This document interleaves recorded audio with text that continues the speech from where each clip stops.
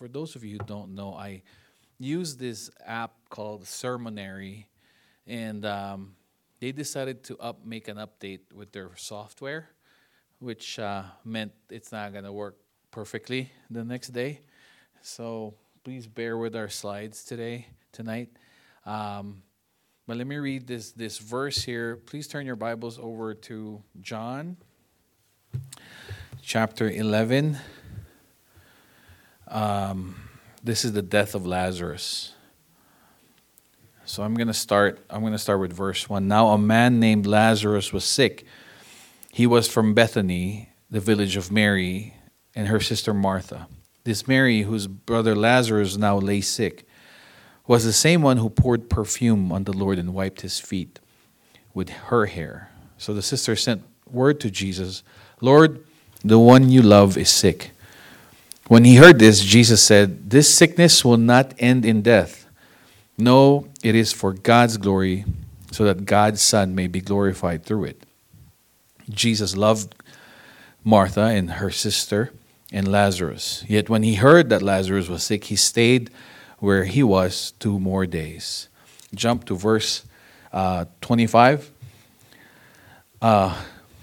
Actually, go to verse 23. Jesus said to her, "Go, your brother will rise." Go to 21. Lord, Martha said to Jesus, "If you had been here, my brother would have not died. But I know that even now God will give you whatever you ask." Verse 23, Jesus said to her, "Your brother will rise again." Martha answered, "I know he will rise again in the resurrection at the last day." Jesus said to her, "I am the resurrection and the life. He who believes in me will live, even though he dies. And whoever lives and believes in me will never die. Do you believe this?" And then jump to verse 33. When Jesus saw her weeping, and the Jews who had come along with her also weeping, he was deeply moved in spirit and troubled. "Where have you laid him?" he asked. "Come and see, Lord," they replied. Verse 35, Jesus wept. Then the Jews said, "See how he loved him." But some of them said, "Could not he who opened the eyes of the blind man have kept this man from dying?" Verse 43. When he had said this, Jesus called in a loud voice, "Lazarus, come out." The dead man came out, his hands and feet wrapped with strips of linen and a cloth around his face. Jesus said to them, "Take off the grave clothes and let him go." This is the word of the Lord. Let's pray. Father, we thank you for this evening that you've given to us, another evening where we can praise you and worship you. Father, what a privilege it is. Forgive us, Lord, for all the times that we have taken you for granted and taking worshiping you for granted. Father, we ask now, Lord, for your protection and guidance as we learn about you, about your will for us. And Father, I pray for blessings for your people. Thank you for the testimony, the special number, the songs, and the people that are here to learn about you and to do the work of prayer. May your blessings be upon them. In Jesus' mighty name we pray. Amen. Amen. So we just read I think everybody's familiar with that. Every prayer warriors, because I love to use this when it comes to just asking God for believing in him, right? So we're still in our series, Falling Faith. This is where we're going to close it tonight, Failing Faith. Week 4 is about during difficulties, which is the hardest one, death of a loved one. And it's sure not easy. Especially look at Jesus. Jesus wept. That's the shortest verse in the Bible. So if you wanted to memorize a verse, you could go John 11:35. Jesus wept. Okay, so you can add that to your John 3:16 and your Ephesians 2:8-9. So you have 3. But for Jesus, he loved him dearly, and it broke his heart, and he knows it, right? So he knows how hurtful it is for us when we lose a loved one. So let's try to unpack it. The first point, okay, can you turn it? I think it's sometimes we don't know God's plan. These are from the verses 1 to 27. And in verse 3, again, it says, "So the sisters sent word to Jesus, 'Lord, the one you love is sick.' And in verse 4 reads, "When he heard this, Jesus said, 'The sickness will not end in death.' But then after that, he decided to stay." Right? He stayed there 2 more days. And then go to verse 14 for me, please. "So then he told them plainly, 'Lazarus is dead. And for your sake I am glad I was not there, so that you may believe, but let us go to him.' And in verse 21, when Martha said, 'Lord, if you had been here, my brother would have not died.'" Because a lot of times in our lives, just like, here, despite Mary and Martha requesting that Jesus come, because them sending the word meant, "Come, Lord, Lazarus is dead. We need you to come and heal him." That's what they were trying to say, right? But what did Jesus do? 2 more days where he was. But then Jesus already told everybody what he was going to do, what the purpose of him staying there for 2 more days. Right? So that Lazarus' death will result to God's glory. Now, I don't think we have seen, or at least for me, in my 7 years of serving the Lord as his pastor in this church, I haven't done that. I haven't seen anybody rising from the dead, As much as sincere as we're praying for our brothers and sisters, it's just not, the physical body is just not going to live after they die. And it is as much as true before as it is today, that anybody who dies cannot rise from the dead. So it was too late, it seemed like. If you again look at the reaction in the statement of Martha, "If you had been here," essentially saying, "Lord, you're too late." Right? Isn't that the same thing when we are praying to God about something very crucial, right? We lift it up to him. And then there's a delay. It seems like God's not answering, or God stayed there for 2 more days. And then when he's finally talking to us, and then we say, "Well, Lord, I don't know. You're too late. It's done. They repossessed my car. They took my house. I got fired because you didn't fire my supervisor. It was unreasonable. My child has been taken. My mom has been taken." We don't know. And we can understand the frustration of Martha, right? In more ways than one sometimes. Because we just can't see the end. All of us human beings, our vision and our sight is limited. Our knowledge is limited. But God can see the bigger picture, correct? Now, we look at things from the perspective of time, and God is looking at things from the perspective of eternity, which is entirely out of time. Eternity is out of time. There's no limit there. We look at the passing of days and years like we watch railroad cars at a crossing. It's one after another, right? When you get stuck on those things. But God sees all of time as a person who would see the entire train from an airplane overhead, from the engine to the caboose. That's how God sees it. It's different from where he is.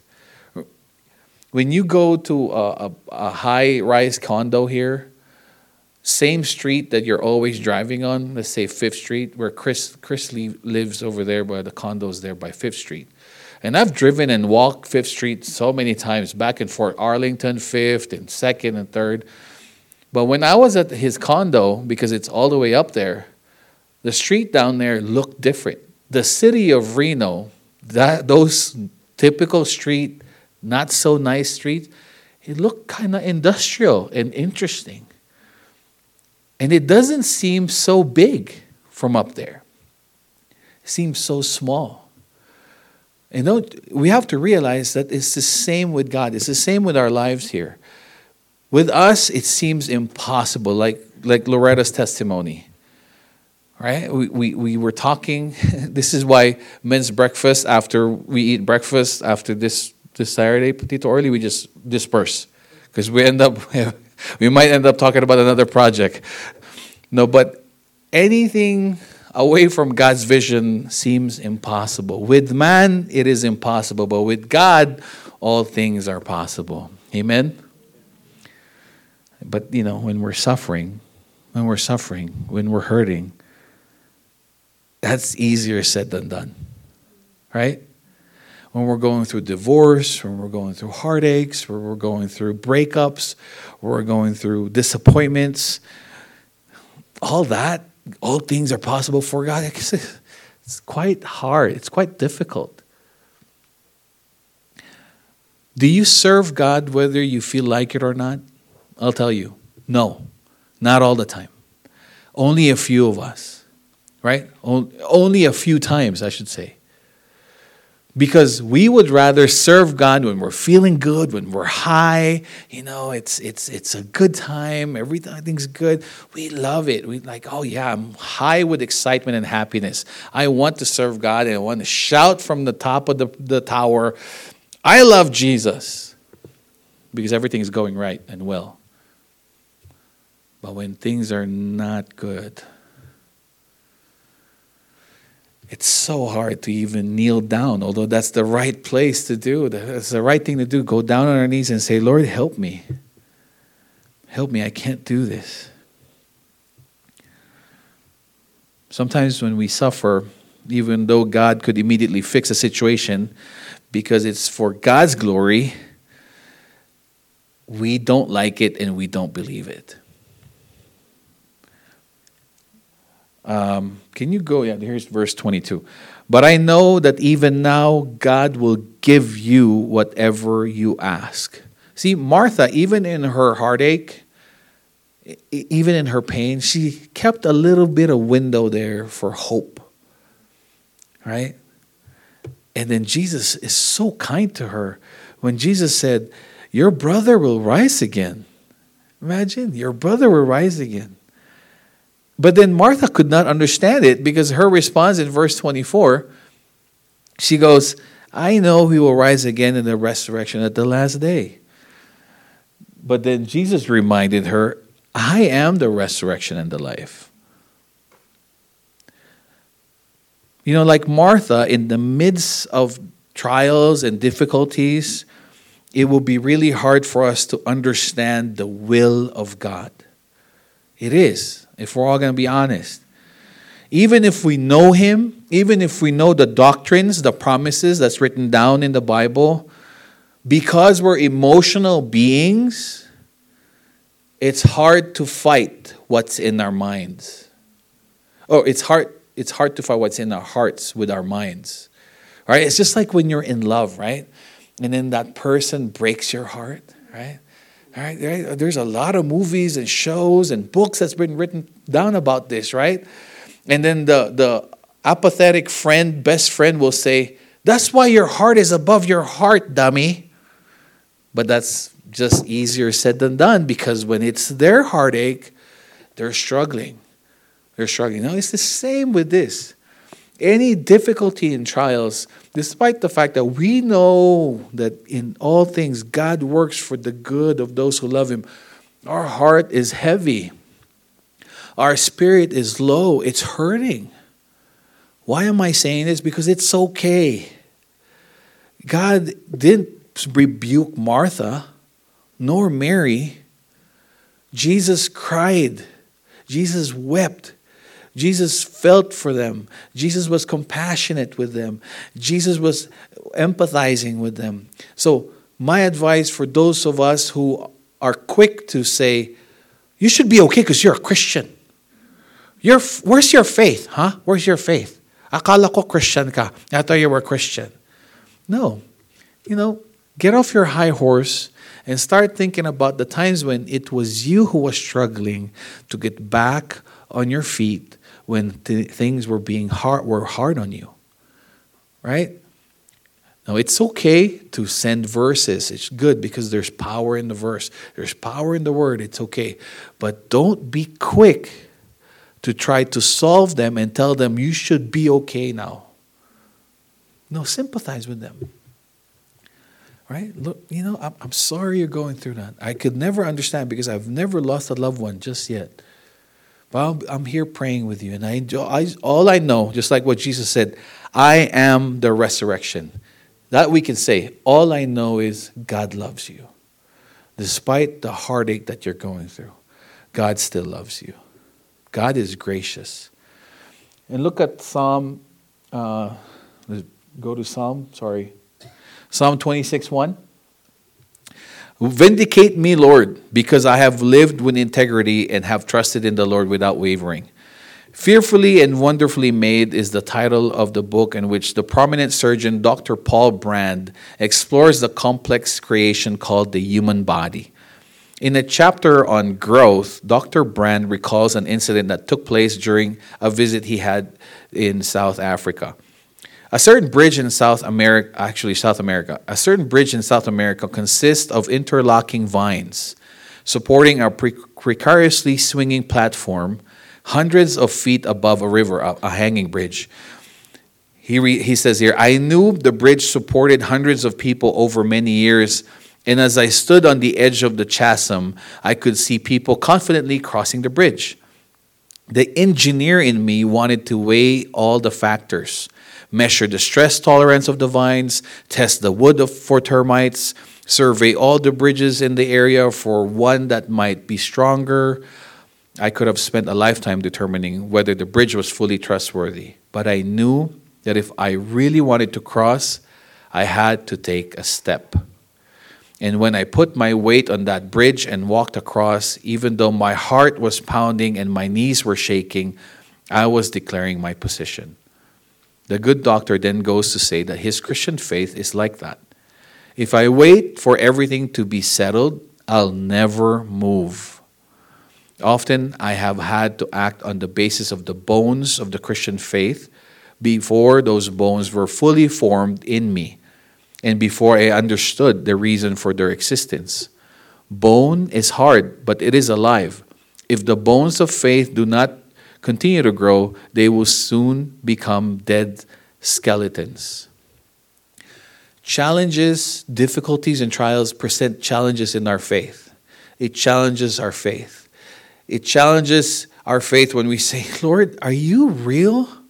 If you are real, you should have, you could have, you must have. Right? But then he didn't. And then we wonder, why? I did everything for you. All my life I've been following you. Why now? Why this? But we have to trust. Our faith continues to grow.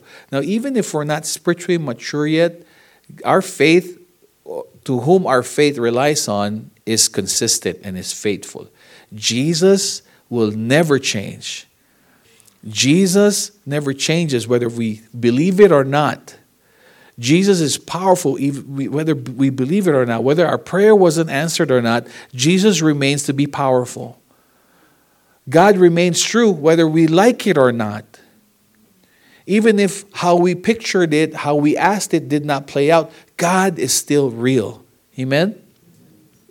Now again, second point, God sees the bigger picture. 2 Peter 3:8, but do not forget this one thing, dear friends. With the Lord, a day is like 1,000 years, and 1,000 years are like a day. Just as we see in Jesus' response to Mary and Martha's grief, as bad as our suffering is, it could be an unpaid mortgage, a breakup, a miscarriage. For the Christian, it is not random. It is not an accident. God allowed it. Our suffering in some way will bring God glory. Now in the New Testament, the book of Peter, 2 Peter, the author writes at one point that God sees 1,000 years as one day. So when we say, Lord, are you coming? Russia's occupying Ukraine. Is this the end of the world? Somebody asked me that. I don't know if you've been having a lot of end of the world conversations. It's a great time to have it. God has been putting me in the ringer 2 days in a row. Today it was a person that asked me, is the Lord coming? And this guy's not a Christian, I have to tell you. But anyway, 1,000 years is one day. Meaning to the eternal Father, time operates at a different level. God may allow someone we care about to die 2 or 3 or 7 decades early. But in the imposing scope of eternity, it's only as if they had been gone for less than an hour. Do we agree? For God, that's true. For us, it's long. But that's only half of 2 Peter 3:8. The first part of the verse actually says that the opposite is also true. But do not overlook this one fact, beloved, that with the Lord, one day is 1,000 years, and 1,000 years as one day. Notice what this means. Even while our suffering is small in comparison to eternity, it's also true that the God who could have stopped it but chose not to also lives through the pain. He hurts with us. That's why verse 35 says, Jesus wept. So don't think that God doesn't care in our heartaches. He does. He's disappointed when we're disappointed. He's heartbroken when our heart is breaking. When we're crying, He's crying with us. So He's also suffering with us. Do you find that impossible? I find that comforting. Because, Christian life is a good life. Overall, it's a great life because you're going for God's approval, right? But as you're going for God's approval, there's heartaches in the way. But knowing that God loves me and He's getting this, He's with me with my disappointments, He's with me with my heartaches, that just brings so much comfort. It's not a guy who's up there like, you need to get to my level. He's not that kind of friend. He's the friend that suffers with us. Can you go to John 11:38-44? Those verses there. Were you able to bring it in one? So this is when Jesus resurrected Lazarus. Okay. Now there's this Holocaust survivor Elie Wiesel puts it well when he wrote about his slow re-evaluation of God following the murder of 6 million innocent individuals. In a prayer to God, he says, Auschwitz must and will forever remain a question mark only.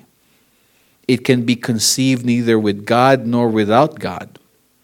At one point, I began wondering whether I was not unfair with you.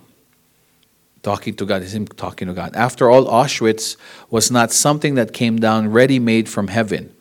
It was conceived by men, implemented by men, staffed by men. And their aim was to destroy not only us, but you as well. Ought we not to think of your pain too? Watching your children suffer at the hands of your other children, haven't you also suffered? Now, for those of us who have children, like more than one children, it's hard to have a child, period, right? And it's even harder when they're not getting along. It's twice as hard. For me, it's an everyday thing.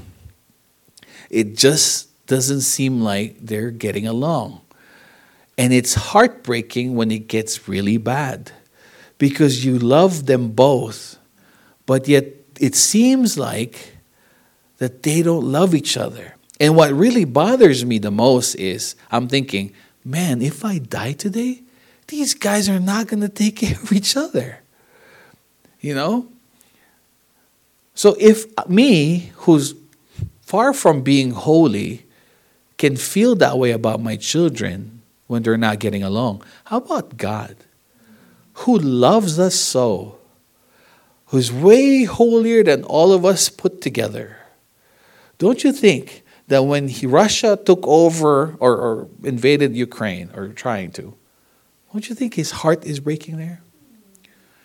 When we're when we're fighting each other, getting mad at each other, especially division, Christian churches dividing, his heart is breaking. But we don't think about him that way. Because this is the same thing when we treat other people who we think, oh, they're put together. Their life is put together. Nobody cares about those people. Do you realize that? Nobody will ask.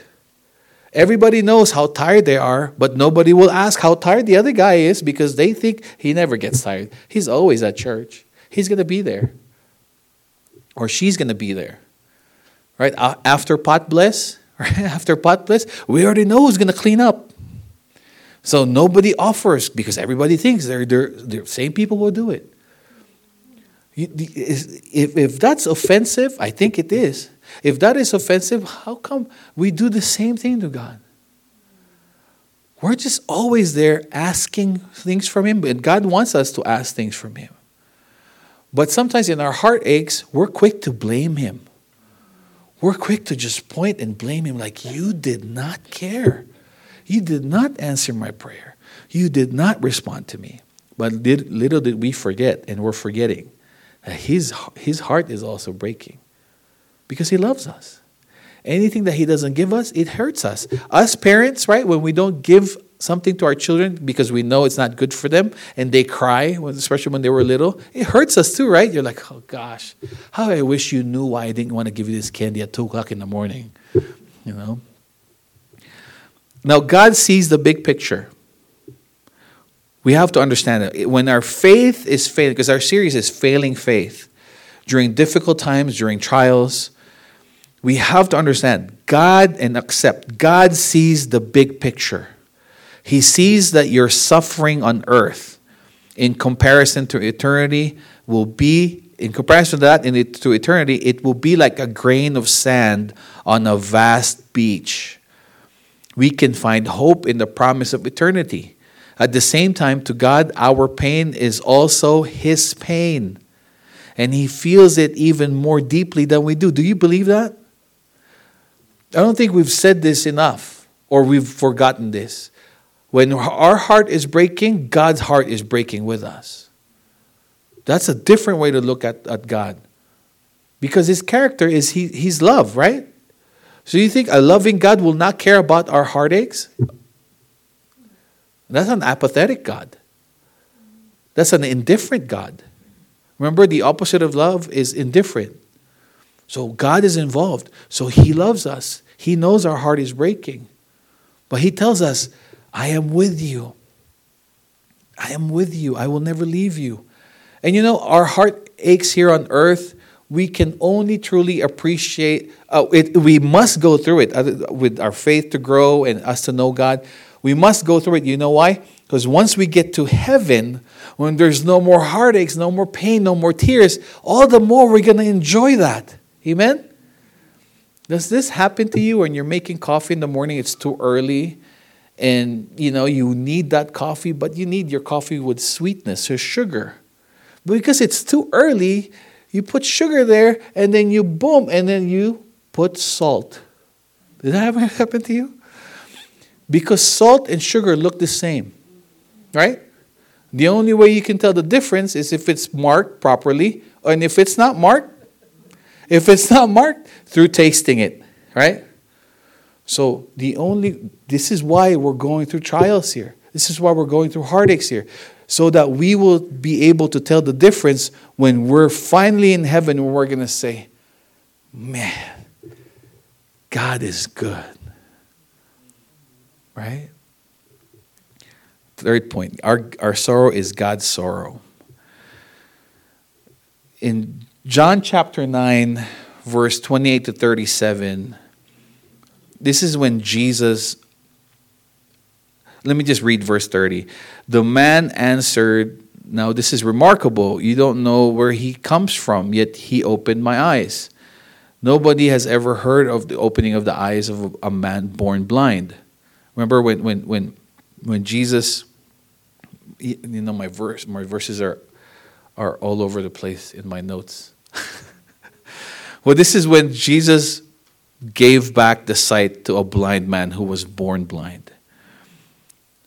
Let me just read my notes. If you look at the original language of John 11:33, you'll find that the phrase deeply moved literally means to snort like a horse. That's Jesus. He snorted like a horse. This scene has always been a bit confusing to me. Jesus intentionally let Lazarus die. He possessed a plan to help others experience the joy of knowing him by revealing his incredible power. He also knew that Lazarus would be raised back to life after only 4 days. So why did he cry?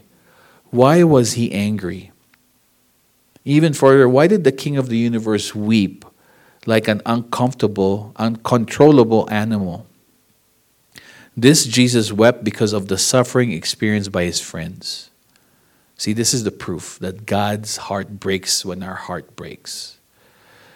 This Jesus wept because of the sadness he saw around him, and how the sadness was an illustration of sadness in general. This Jesus took on the role of a mourner because those whom he loved found their hearts broken. Sure, it was a short amount of time. Sure, it is in the prospect of heaven. Even the most difficult Christian life will one day be but a short, faded memory. But despite all of this, our God above, the one who knows infinitely more than we could ever imagine, weeps for us and with us in our pain. Amen. In Romans 8:18 it reads, I consider that our present sufferings are not worth comparing with the glory that will be revealed in us.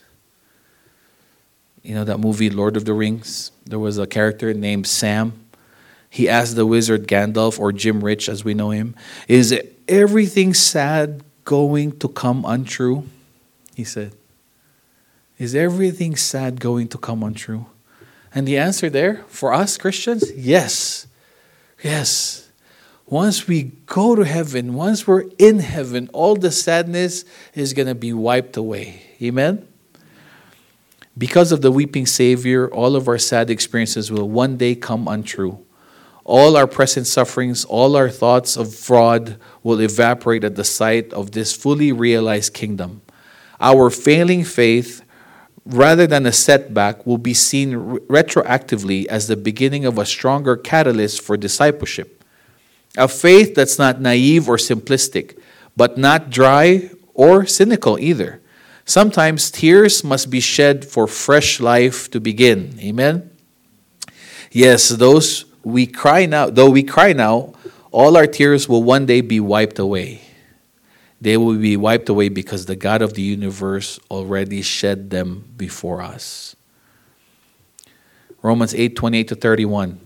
And those he predestined, Romans 8:28-31. And we know that in all things God works for the good of those who love him, those who have been called according to his purpose.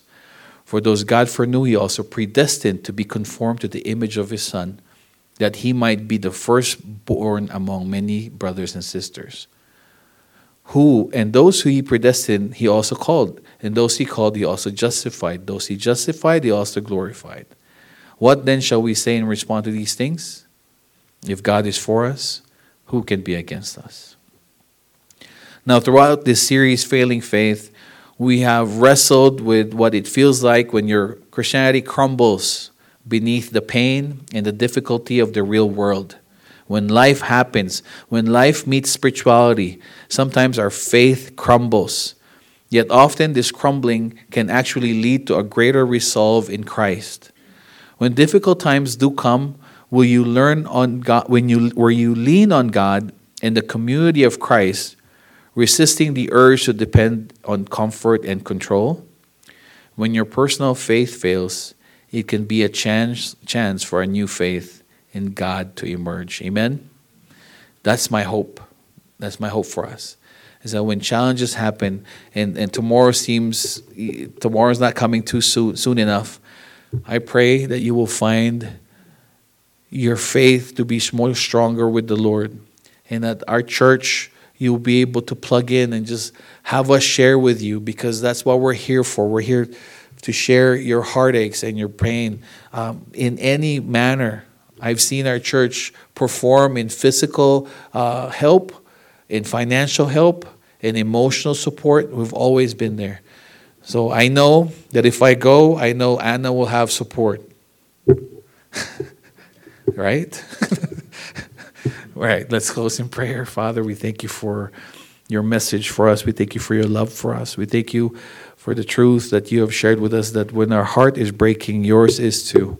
Yours is even more breaking. Forgive us, Lord, for the times that we have blamed all our heartaches to you, and the times that we think that you didn't care. Forgive us, Lord, for all of our shortcomings, the times that we have been so selfish in our walk, just looking at you as a blesser but not a father. Help us, Lord God, as we go through this entire evening, as we lift our prayers to you, Lord God. We pray that you are pleased with what we're doing. We pray, Father, that you will receive our prayers, and that all these things, Lord God, is a pleasing aroma to you. Father, I pray for your prayer warriors. I pray for all your workers that have been working in this building of yours.